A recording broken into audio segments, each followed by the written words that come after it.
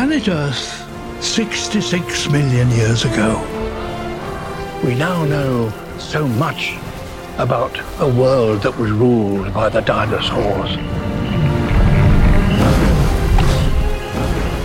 And the latest imaging technology enables us to bring them all to life.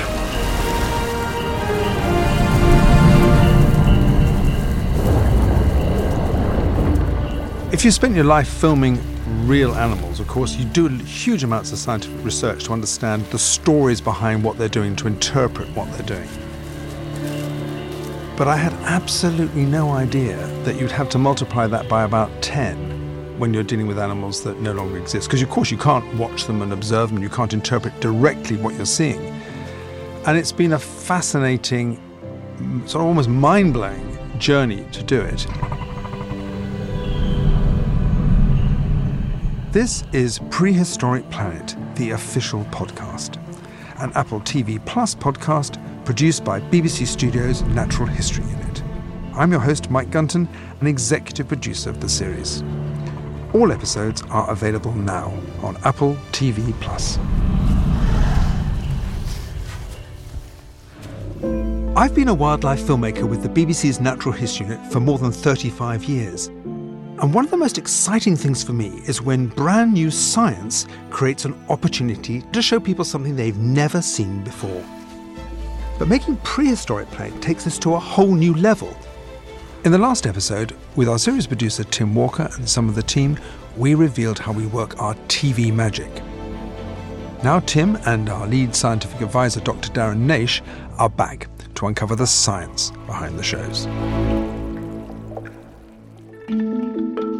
The challenge of producing a science-led dinosaur series is also what makes it fun.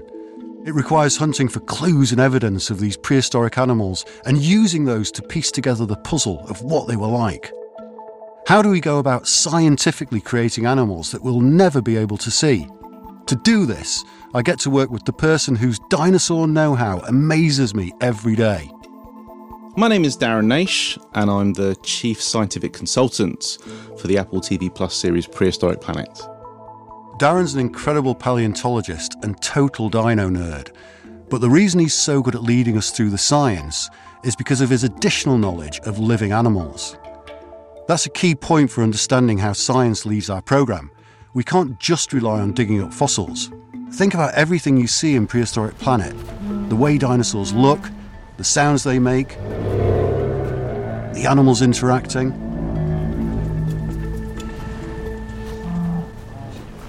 A tiny proportion of that kind of information is present in the fossil record.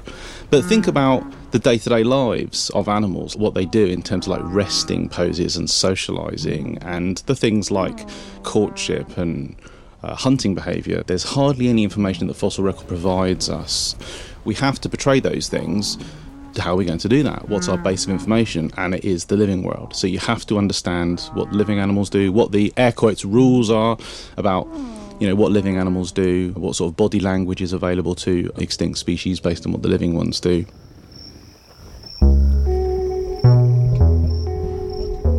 So we tap into the science of living animals, and of course the fossil record too, telling us key details on the structure of dinosaurs and what their environment was like.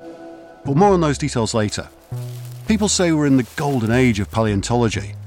More people are making more discoveries about dinosaurs faster than ever before. And you might not believe this, but a large part of that has to do with Jurassic Park, sparking the imagination of future scientists 3 decades ago. But while this tremendous rate of discovery puts a wealth of information at our disposal, it also means that the science is continually moving and changing. Some things we know confidently, and some things we're still trying to figure out, trying to construct our best guesses based on traces of evidence. So that's the other thing you need to know about how science leads our series. We made some tough calls. I totally do feel the pressure of having to make a hard decision on this, on reconstructing the life appearance, behaviour, etc. of these extinct animals, because you can't start your CG work saying, well, there's this angle and there's this angle and there's this counter argument. What do we want to go for? No, we had to go into this already with a hardline opinion. There's a general debate about how conservative we should be when speculating on how these dinosaurs looked and acted.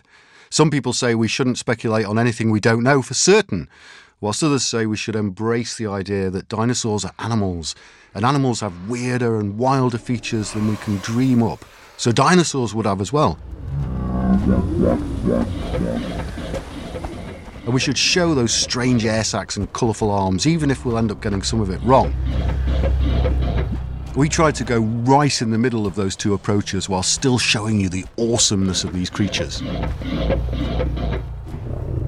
We want to deliberately give the audience the idea that you have never thought about this. This is a real possibility for these animals. He doesn't have huge antlers nor a spectacular tail.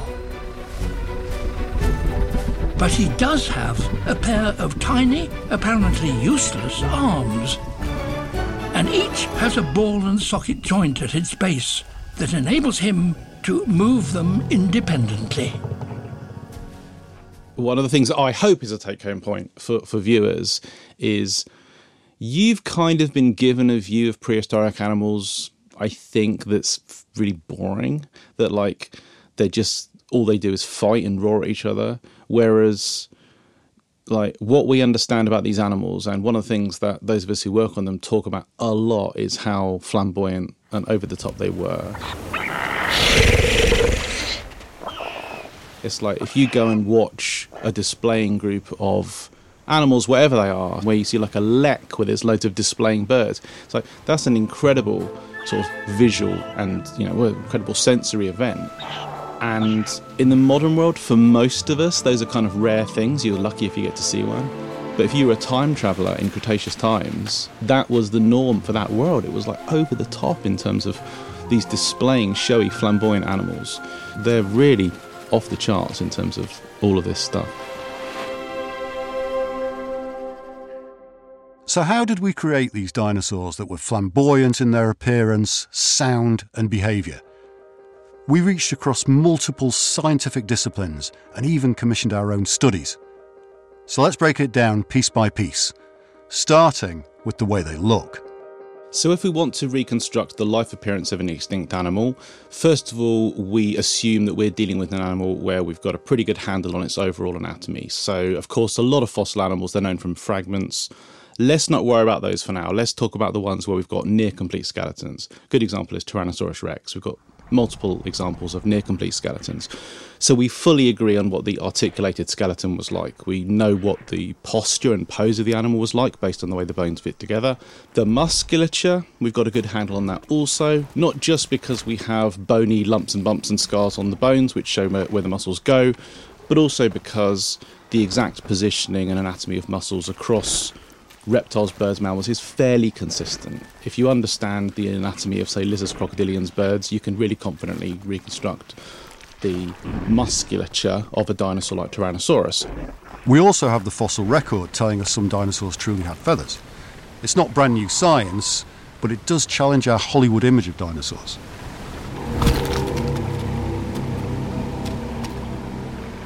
Velociraptor. Their bodies are kept warm by feathers, but they can't fly. There's this group of dinosaurs that look birdy, Velociraptor-type dinosaurs. We know for absolute certainty those guys have got true feathers, just like those of birds. They've got full plumage, head to toe in some cases. Some of them are in cool environments. They've got feathers all the way down to their toes, all the way to the tips of their tails. And those are true complex feathers. That group of animals is called Maniraptoran theropods. Lightweight bodies and feathered arms help them to control their descent. And their broad tails assist them in keeping their balance. When it comes to the outside of most dinosaurs, we don't have as clear-cut answers. I would say the part of the appearance of dinosaurs and other prehistoric animals that people pay most attention to is the stuff that's like right on the outside of the animal, which is often the least knowable part. It's the least understood part.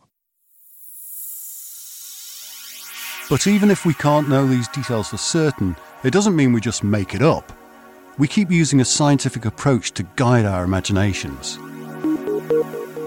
My name's Mark Whitten. I'm a paleoartist and paleontologist, and my job on Prehistoric Planet was creature design and some consultancy. When I was growing up, we had no idea about the colours of extinct animals because it's just something that, as far as we were concerned, it just did not fossilise. But in the last decade, maybe the last sort of 15 years or so, that idea has been completely turned on its head, and it is no longer simply guesswork to deduce the colour of an extinct animal. If we find a dinosaur and it has its skin preserved, if we look at it with high enough magnification, what we might find are structures known as melanosomes. And melanosomes are pigment cells. When we find certain arrangements, we can say, oh, okay, so on a living animal, if we find the melanosomes arranged in this way, that indicates some red colour, or maybe some black, or something else. And we can then look at the fossil ones and go, oh, look, we've seen the same arrangement. That's not to say, however, that this is something we can do for all animals. And to be honest, the vast majority of fossil species do not have the right quality of preservation that we can deduce their colour. So you really need the best quality fossils for this. You need things that have got all their feathers preserved, all their hair preserved. When we don't have that direct fossil evidence of colour, what we tend to do is we look at living animals. Mainly, we think about things like camouflage and what sort of lifestyle does this animal have, where does it live, what sort of camouflage would suit it. Because it's not just a case of all camouflage works the same. So things like the stripes on a tiger, they hide it really well in a wooded setting with lots of grass, but they wouldn't do very well if it was out on a savanna. Most animals are coloured in ways that keep them inconspicuous to hide them from predators. But of course, we do also know that there are plenty of animals out there which buck that trend and that colour themselves for visual display. And the question is, when is it appropriate to apply that to an extinct animal? And when is it not appropriate to do that? Mark thought through all these questions when designing Prehistoric Planet's pterosaurs, the flying reptiles. Take one of the many odd-looking pterosaurs as an example, the Ashtarchids. These are the big, kind of giraffe-y pterosaurs with the long necks and the very long arms. I mean, their heads are maybe 3 times longer than their bodies are. Hatzegopteryx stands 15 feet tall.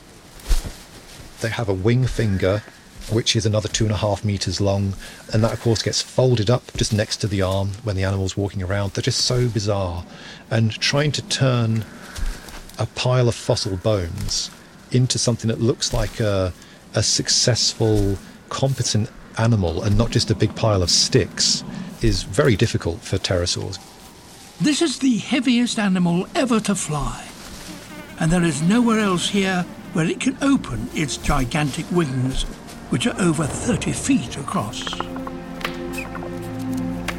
You really run with the ludicrousness of them, but the approach we took for designing them was let's ground them. Let's actually try and make them look realistic. So our terrestrial Ashtarchids, things which are stalking terrestrial prey, they're eating things like small dinosaurs, small animals of various kinds. So let's give them some colours which would camouflage them against their prey. Let's give them colours which would help them remain inconspicuous from large predators. And the same goes for our ocean-going pterosaurs. Sort of we look at things like seabirds, we look at ocean-going marine birds today, and what sort of colours do they have? And let's put them on our pterosaurs. So even though some of the pterosaurs we've designed have got these very elaborate head crests, we haven't taken that as a license to just get out every single colouring pencil in our pencil case. I think that's the thing with designing pterosaurs. It takes the ridiculousness of them and put it into a package where they look viable, where they don't look too unrealistic. And that's the challenge with getting them correct. And at the premiere of the first series of Prehistoric Planet, Mark got to see his pterosaurs for the first time on the big screen. Looking at them on the screen, it was like, wow, that's actually what I suggested these things should look like. In many cases, right down to the specific colour schemes that I designed. That just never happens. And it was actually a little bit emotional to see that. It's like, oh wow, you actually had that much faith in what I did to put it on the screen.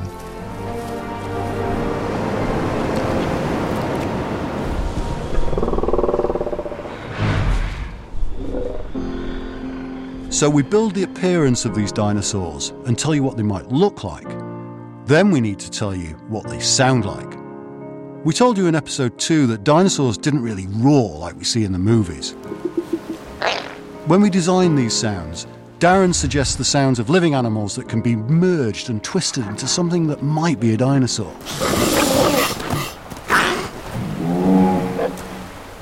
We mostly don't have like hard specific thinkings on what these animals were like. It is, again, mostly based on analogy. I often was guided by what do these animals remind me of in terms of gross anatomy, in terms of habitat, and what are the capabilities open to them.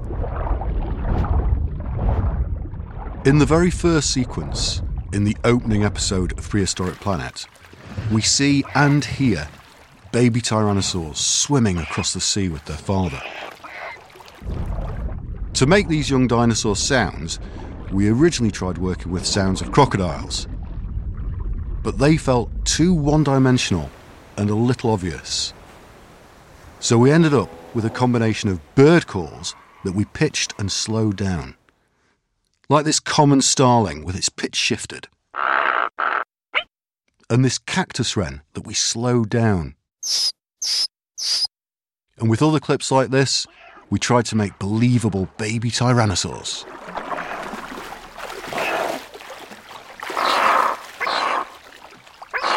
What's fascinating about this process was not only the lack of roaring, but the downright alien strangeness of the sounds we were coming up with. But as Darren kept saying, these aren't mammals, and they must not sound like mammals. This strict no mammal mandate was like many of the sounds that we should be hearing from dinosaurs like Tyrannosaurus. They should be kind of deep, booming, they should have a strange metallic quality, and something that's alien to us. So many dinosaurs, it goes for Tyrannosaurus, they're very airy animals, they're full of air sacs.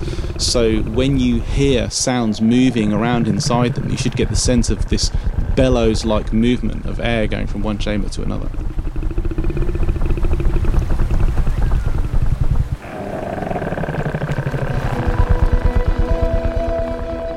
So we've let the science guide how our animals look and how they sound. Now we need to show them doing something. We've already talked about the fact that we know dinosaurs lived complex lives, hunting, foraging, mating. But unlike when we're filming wild animals, we need to create the storylines around these events ourselves. And behind every one of these stories is an enormous trail of research. Let's talk you through how we made one of our scenes by using science to drive the speculative. We are always, of course, trying to push the envelope. We're always trying to show something new and surprising that people think about and be entertained by.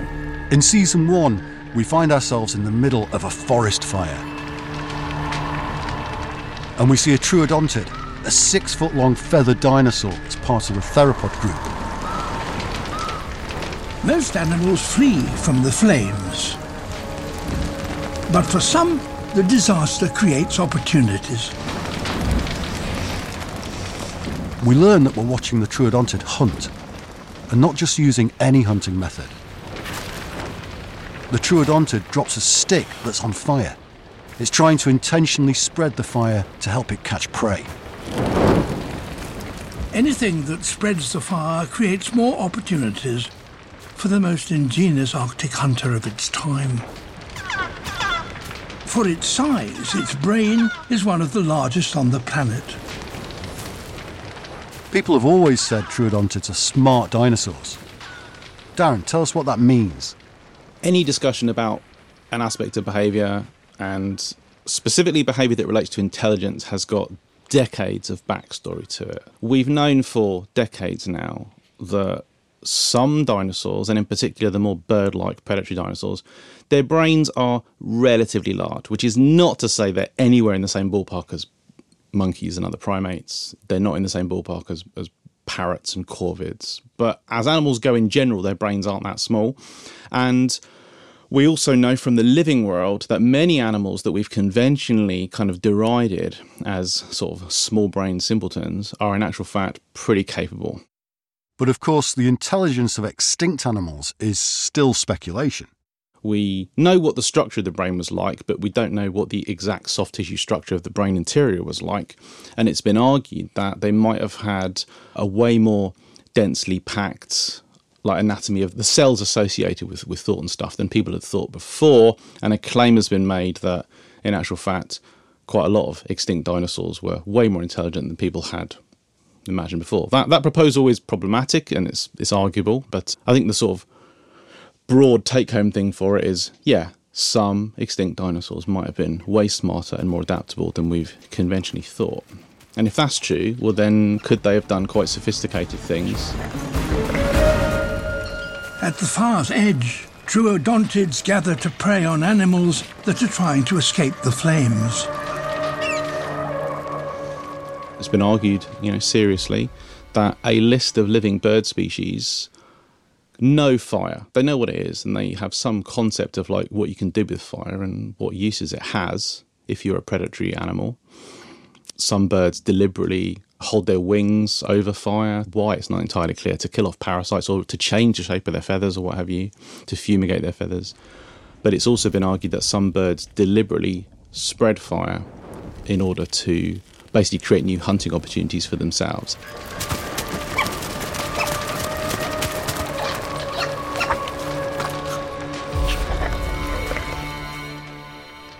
Success.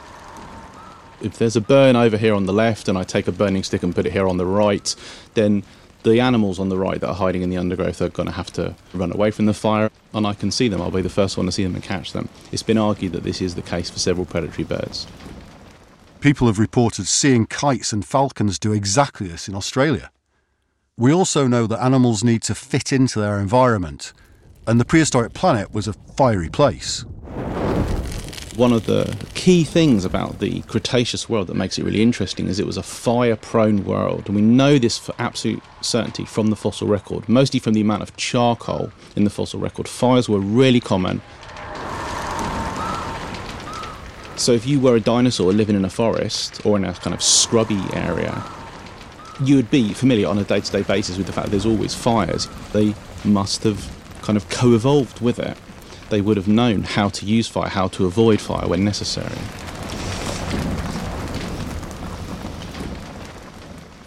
We've already talked about how we use the rules of living animals for guidance, for appearance, to sounds and behaviours.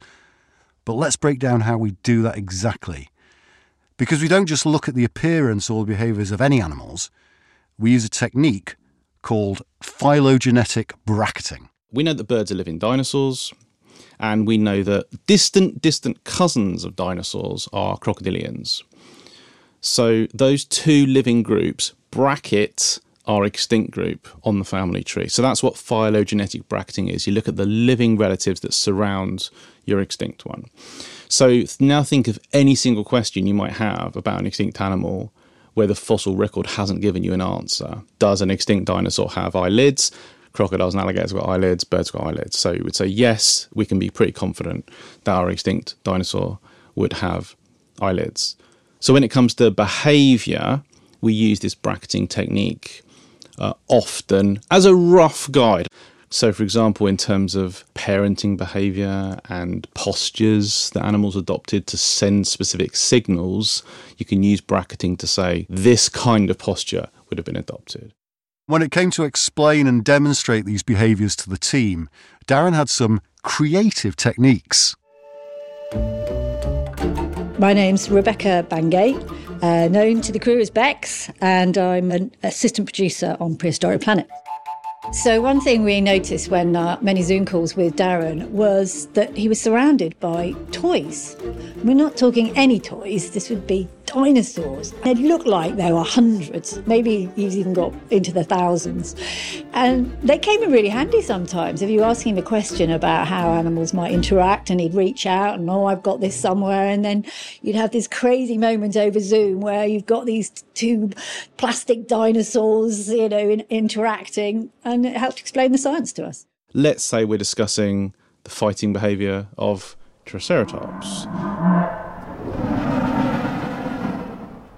Every year, large numbers of these giants gather in clearings.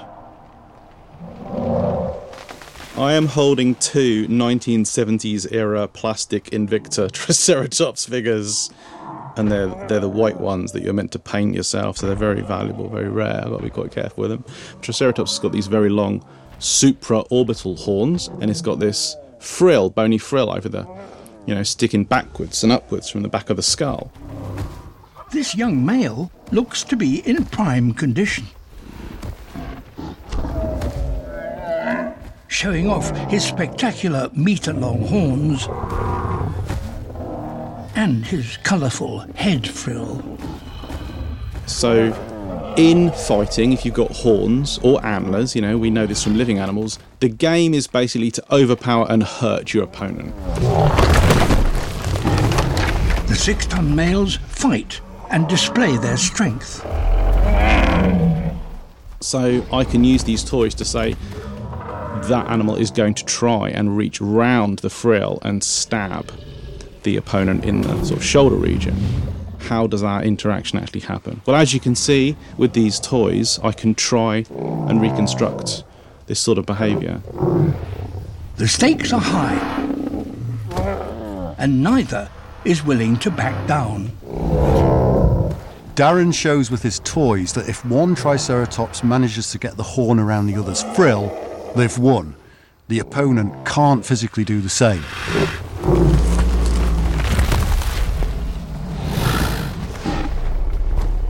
For the loser, the mating season is over. There you go. That's science. I joke, but this has been done. A ceratopsian expert, an expert on horned dinosaurs called Andy Farkey, did actually publish a technical paper on possible combat behaviour in Triceratops using these exact figures.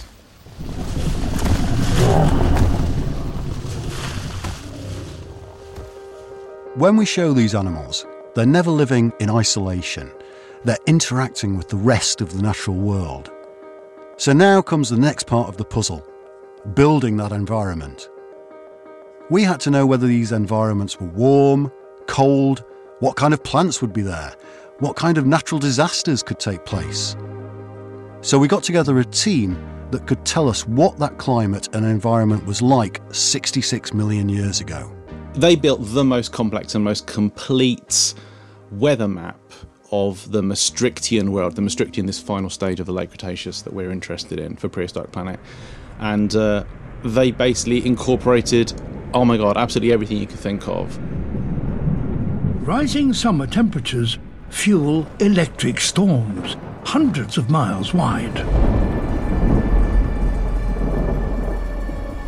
Here in the Deccan, these seasonal storms cause a shift in the wind direction.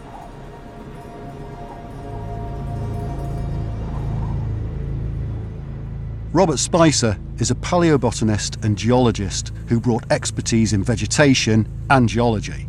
Paul Valdez represented the geology research, and Alexander Farnsworth worked with both of them to create a climate model.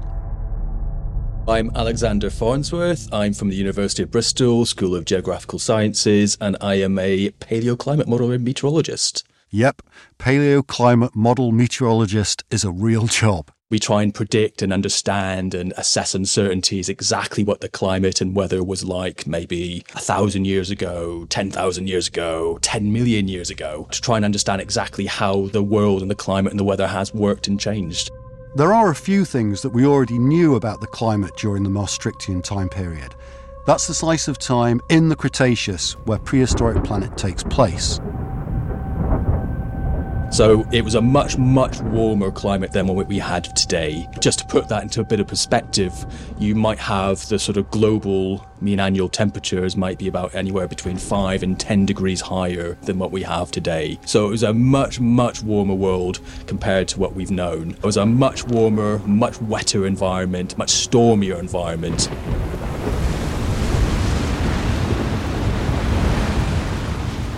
Alex is able to make weather forecasts of the past. To make these computer models as accurate as possible, we need to give them an incredible amount of data. So many factors shape our climate today, and we need to recreate that past world as best as we can. For instance, we know that today the continents are in a very different configuration to what they were 66 million years ago. Back into the Cretaceous, some of those continents are a bit more further together. So first we need to make sure that is taken into account, because that can have a very big impact on types of ocean and atmospheric circulation, how heat and energy is transported around the world, and that's how the climate behaves. So once we have that, we then need to think about, well, what about the topography? You also need to know what the bathymetry was. What did the sea floor look like? How bumpy it was? Were there big ocean ridges no longer there? The Rockies may or may not have been as high as they were in today's topography. Here, powerful movements deep in the Earth's crust are beginning to raise the Rocky Mountains.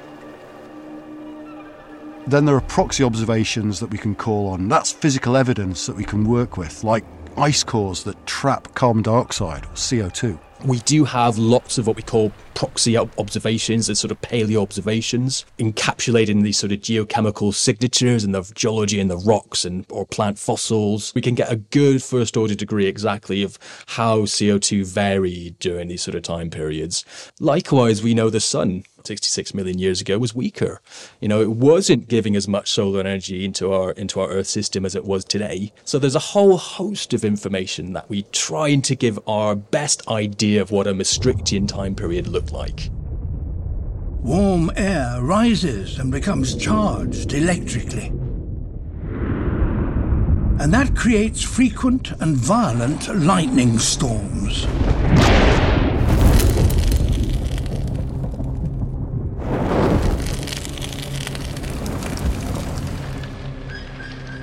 Fundamentally, the sort of physical and biological processes that sort of govern the climate system as we know it today, they do not change. First law of thermodynamics, these Navier-Stokes equations, which determine exactly how fluid and density, temperature all work on a sort of rotating sphere. All of these fundamental equations are run through this climate model on a big supercomputer. These supercomputers today can do upwards of around 14,000 trillion calculations per second.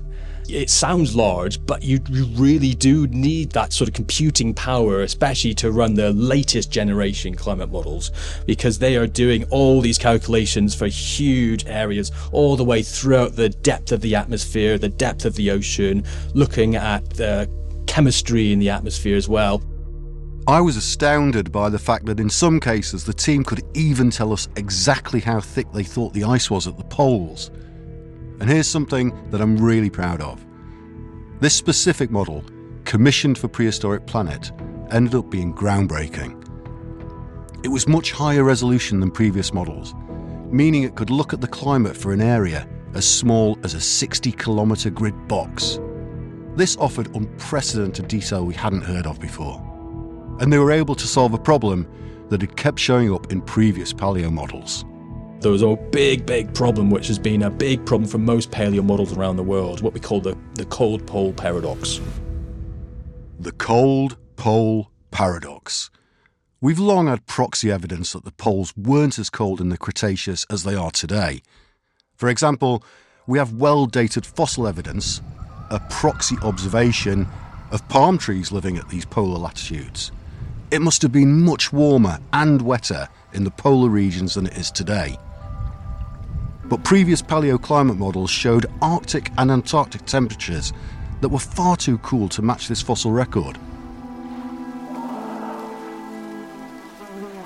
Some in the past may have been suggesting much freezing colder temperatures, lots of snow perennial throughout the year. Now, we know that's not likely because we had these big forests growing at those high latitudes. We also know that there were Crocodiliomorpha fossils being found there, sort of akin to crocodiles today.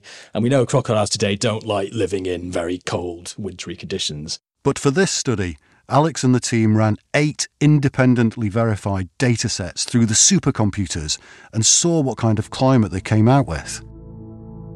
And one of those matched the proxy observations. We had one that was almost a bullseye for us, which matched so much of the proxy observations, it gave us our best idea exactly what going forward to use. With this advanced climate model, Alex and the team were able to tell us what was happening in the climate 66 million years ago. We could tell them that we have a dinosaur in a certain location, and they would tell us the weather to expect in that location. Was there a big storm happening in this sort of place in this period where we found these fossils? Well, we can go to the climate model and use exactly that. Have a look at the storm systems. It let us tell surprising stories. The big snowstorm that you had in some of the sequence down in Antarctica. Now again, most people wouldn't be thinking that in this very warm super greenhouse climate in Maastrichtian, what, was there snow? That looks a bit crazy. It's far too warm for any of that. But, we know today that even in the UK, we still get snow. If you were to look at a million years in the future, you'd probably look at the geological evidence for the UK and would suggest, the climate's fairly warm. It's not really going to get much snow in that sort of period. So using the climate model can really help unpick not just the climate, but this weather signal. So although snow wasn't always common in Antarctica, it did happen throughout the year. And when you did get large snowstorms, they tended to be very, very big and intense. The blizzard worsens. For these ancient adversaries, in these conditions, the battle will be resolved not by surprise, but by strategy. You can imagine this is important just looking at dinosaur behavior because, especially if you're in Antarctica, there's no real easy way of getting off this continent. So if you've been living there for millions and millions of years, you're probably going to be quite well adapted to these sorts of climates, which means that, dinosaurs down in the furthest reaches of Antarctica, which have very low light regimes, especially in the winter, where there might be no sunlight at all. And you can imagine these sort of predator-prey dynamics, certain evolutionary traits appearing to sort of deal with this sort of climate and weather in these regions. This groundbreaking study gave us more insights into extremes. We knew the Cretaceous was stormy, but now we have a new idea of just how stormy.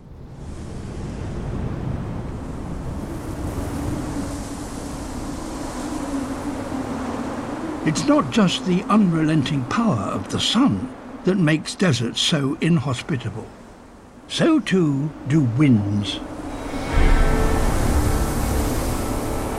Here in Central Asia, they rip across the landscape, drying out the land still further and uprooting vegetation. Typically today, the strongest hurricane storm system you can get reaches to about 156 to 180 miles per hour. If we're looking at damage, that would flatten houses, flatten most things. But when we're looking into the Maastrichtian, what we were suggesting was, wow, these storms might be even more intense. We hypothesize, and this is something we're working on currently, that there might even have been what we're calling a Category 6 storm. That would be in excess of the sort of 180, 185 miles an hour, so really, really destructive.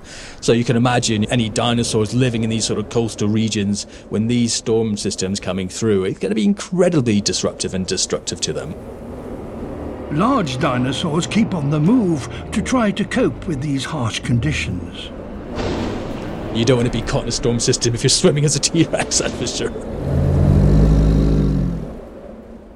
And we already knew the Cretaceous was hot, but now we have a new understanding of exactly how hot.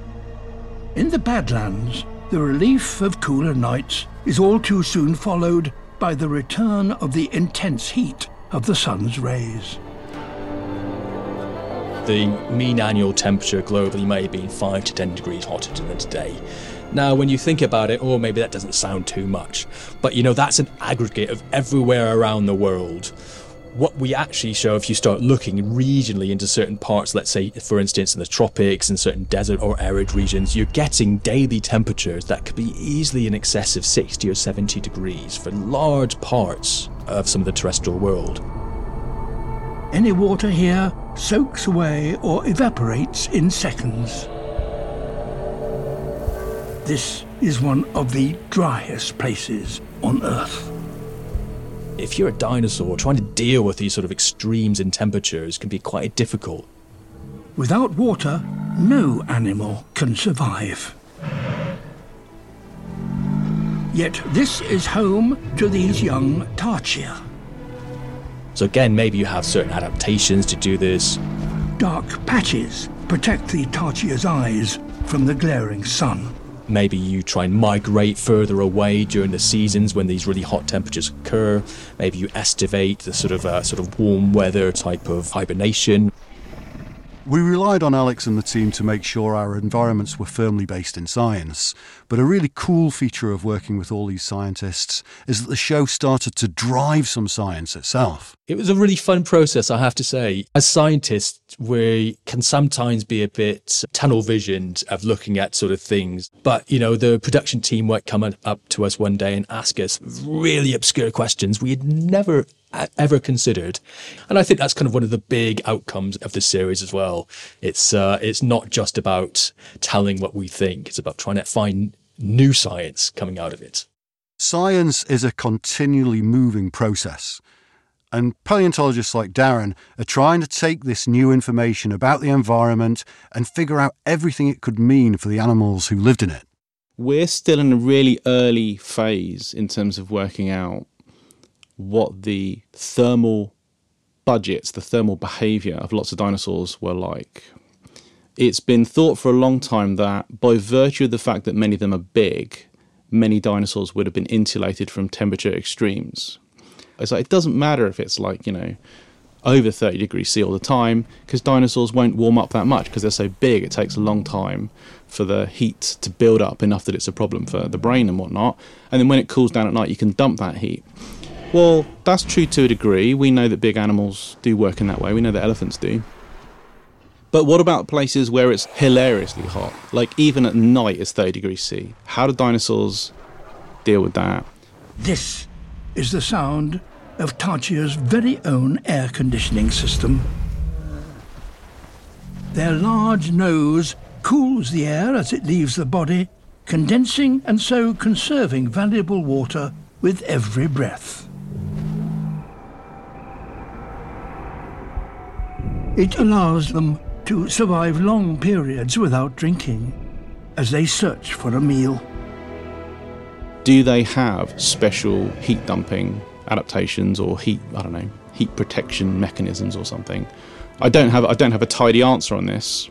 But in terms of heat, it seems that the dinosaur air sac system, this strange system that's quite alien to us, means that they are good at not warming up as much as animals like mammals do. And it also seems that the incredible complexity of dinosaur scales means that they had an ability to lose a lot more heat over the whole of their surface area than animals like us. Scientists are continuing to uncover these kind of details and building stronger scientific cases about dinosaurs every day. As I've already said, we're in the golden age of paleontology. As we were making the show, new research was coming out every week. It's one of the things that made the series so fun and challenging to work on. And I happen to know that it's one of the things that disrupted Darren's sleep at night. Right now is the worst time, in a sense, the worst time to be making a TV show about a subject as fast-moving, as constantly updated as the science of dinosaurs and other animals. It's like constant tweaks, and we agree over time on more and more stuff for sure. But it does mean that specific details are don't get too, committed to that specific detail, because that could well be shown to be wrong. That's the nature of the business. This was a reality of producing the series. We were making decisions on every aspect of these dinosaurs, including how they walked. So we had to choose a gait for our four-legged dinosaurs, the gait being exactly how they place their feet. We originally didn't choose the transverse gait, but we didn't have a lot of information to work with when we made season 1. Then, just after the first season wrapped, a new paper came out.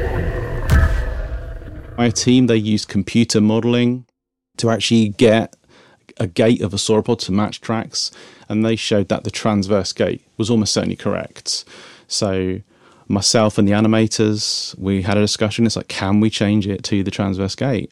And despite everything you've ever heard about sort of people doing behind the scenes TV work, they were like, well, we don't want to do what just looks good. We do want to do with what you think is right scientifically.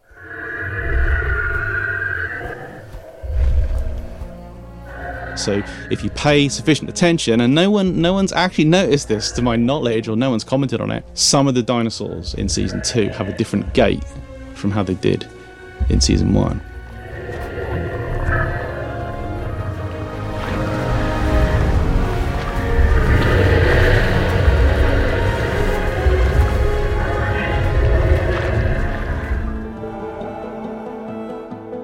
When I saw the final realisation of the animals that we'd spent so long recreating on the big screen, it was a really emotional moment. It was almost akin to the first time you see a new child. You know, as a father of two, I've had that emotion twice over. I had the same kind of feeling when I saw the dinosaurs realised after years and years of working on them. It was like the birthing of a new child. And I know that Darren has similar thoughts. Imagine that as a kid you drew something, and then imagine that someone then took that away and turned it into like a statue and put it in like a famous museum or an art gallery. I think you'd be like so emotionally affected by that. It's like, wow, this thing that I helped bring to life, I'm now seeing as a live animal that's moving on the screen. It looks absolutely real. It's the best depiction of this animal I've ever seen. It's like, wow, we are knocking it out of the park. It's a very fortunate position to be in, to have an idea that you want to see realised, a story you want to be told, and spend years thinking about it and planning it and wondering how you might be able to do it, and then almost think that it's never going to happen because it's so difficult, and then suddenly the stars align and you have the chance to do it. And then when you actually finish it, it's not only as good as you hoped, but it's better than you hoped. It exceeds all your expectations. And that's a kind of a once-in-a-lifetime experience. And this project has been like that. It's taken years and years and years of thinking and planning and cajoling people into potentially coming on board with this project. Because it is a risky one. You know, it's a risky thing to do. Making a big landmark series about things that do not exist is a big leap of faith. But when it was finished, it's a wonderful thing to just sit there and watch this and think that has come out of an idea that was had 10 years ago.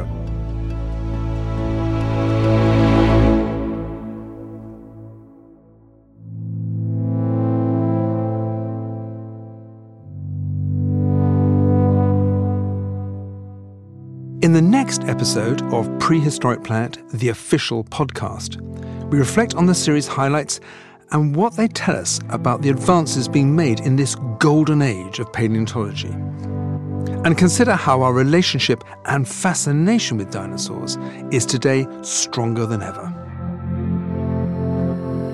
This has been Prehistoric Planet, the official podcast.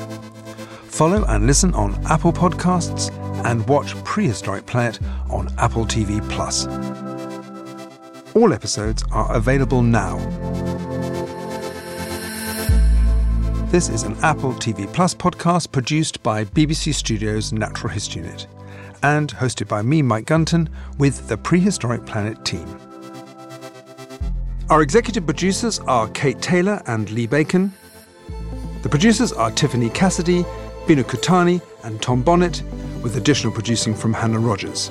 The engineer is Peregrine Andrews. Extracts from the television series narrated by David Attenborough. The main title music for Prehistoric Planet was composed by Hans Zimmer and Andrew Christie. Original music by Hans Zimmer, Andrzej Rozman and Karl Talve for Bleeding Fingers Music. The score producers are Hans Zimmer and Russell Emanuel, and the score supervisors are Greg Rappaport and Marcia Bow. The music is performed by the BBC National Orchestra of Wales.